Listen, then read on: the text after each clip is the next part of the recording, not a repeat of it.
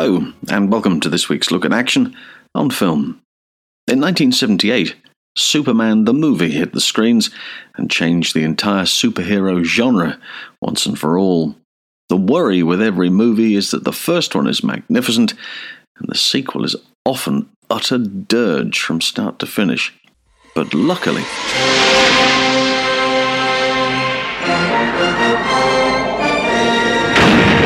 Superman 2.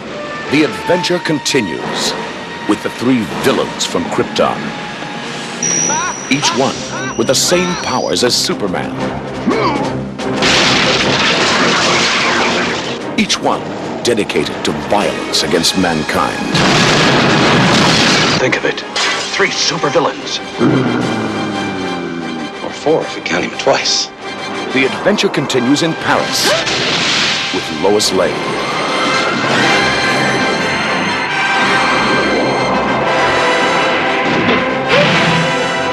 I believe this is your floor.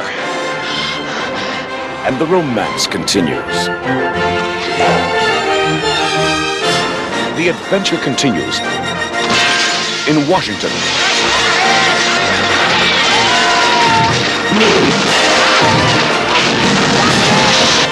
The world is on the brink of destruction. Superman, can you hear me? And Metropolis is in ruins. Superman, help us! Is there no one on this planet to even challenge me? Superman! General, would you care to step outside?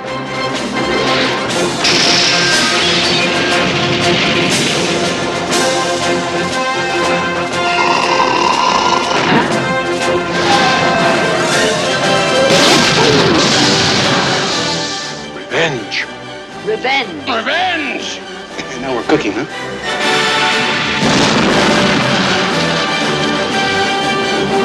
The big one's just as strong as Superman.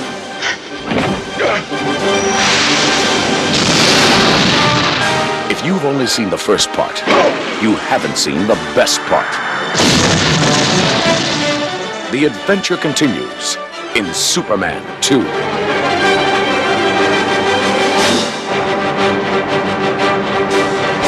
Superman 2 was filmed back-to-back with the first one, and the stunt coordinator team of Alf Joint and Vic Armstrong remained in charge of the action. They were joined on this occasion by Paul Weston.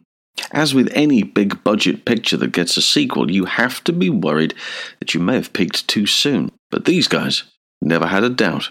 The opening sequence is a great example of bringing in the cream of British stunt performers and having them wait for trouble up the Eiffel Tower. Mark Boyle plays the head of the French attack force sent in to overpower the bombers, who are about to blow up the world-famous monument. Terry Walsh, Rocky Taylor and Paul Weston are all assigned various roles in the sequence before Superman comes in to save Lois and take the bomb-laden elevator into space, allowing it to explode in safety. Or so he thinks.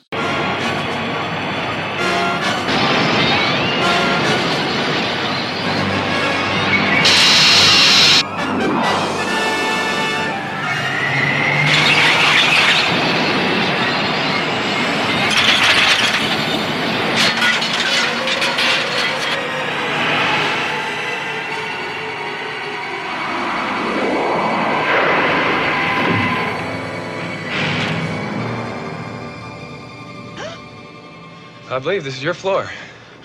Oh, thank God! How'd I get myself into this? Are you all right? Uh-huh. A bomb! There's a bomb up there. They've got a bomb.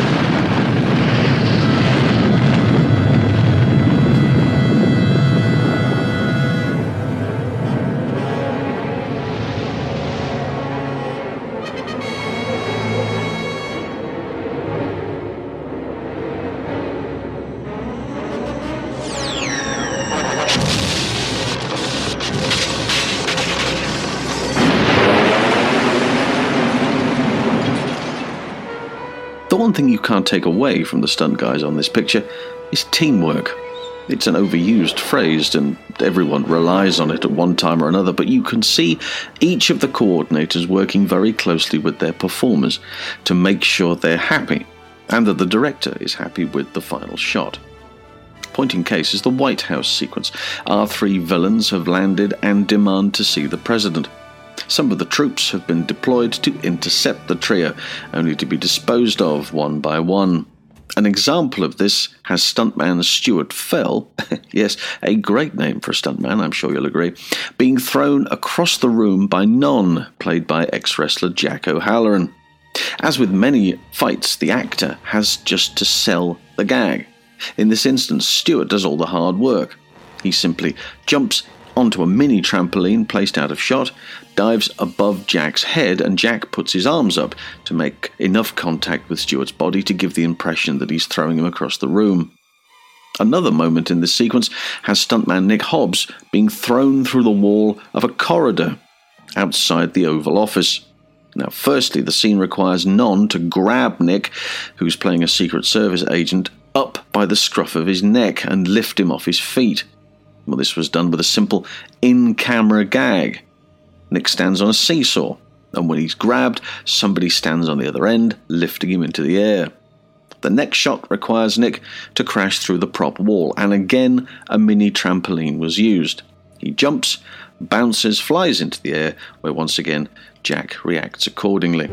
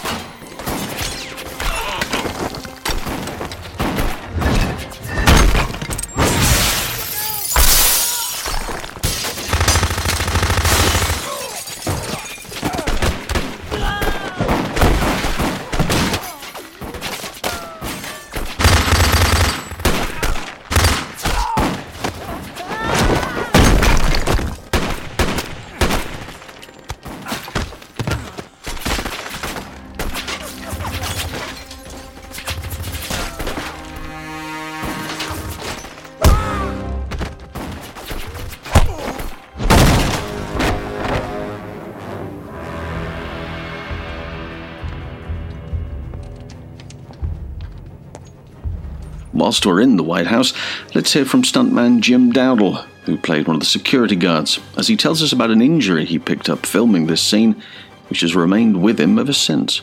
Funnily enough, the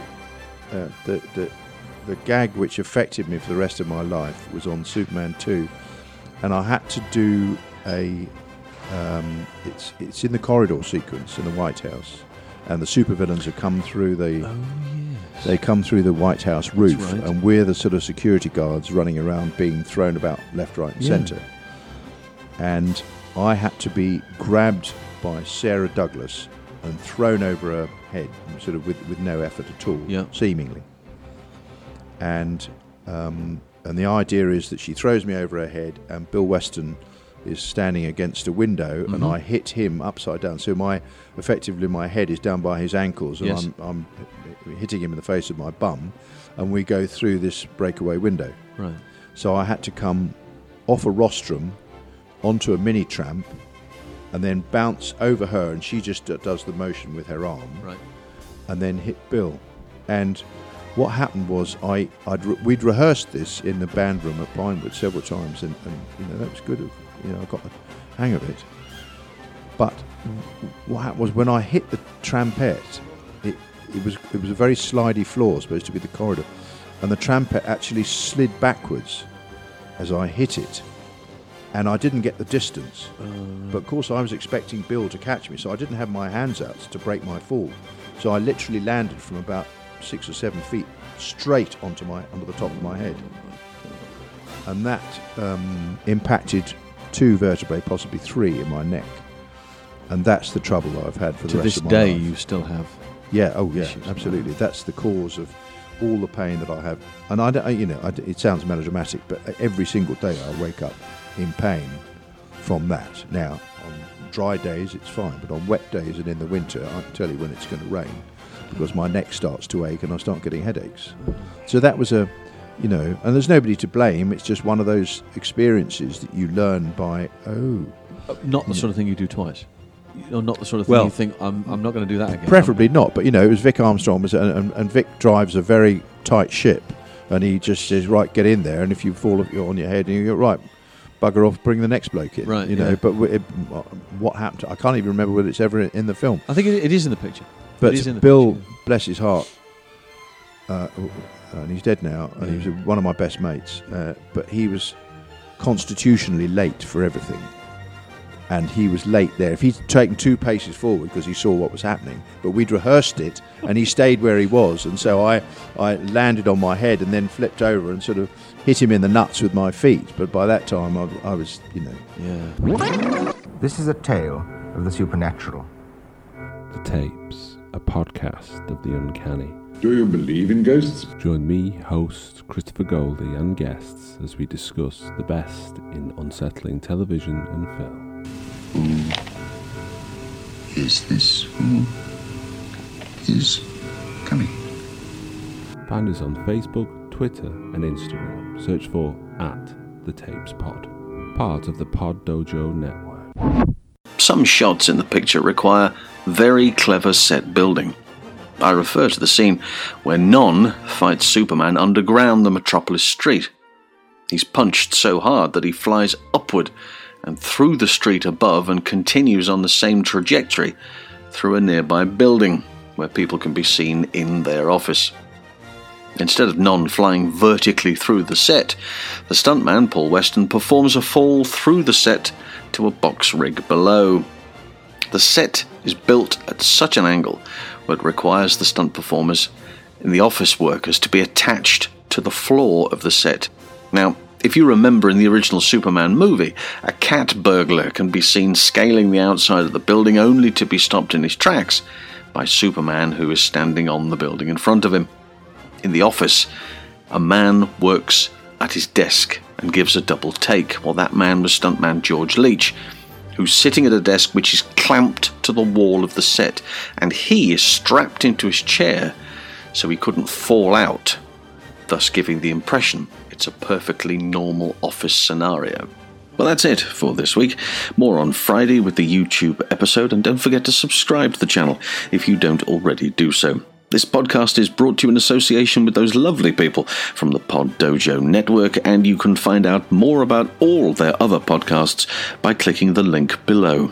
Until next time, bye for now.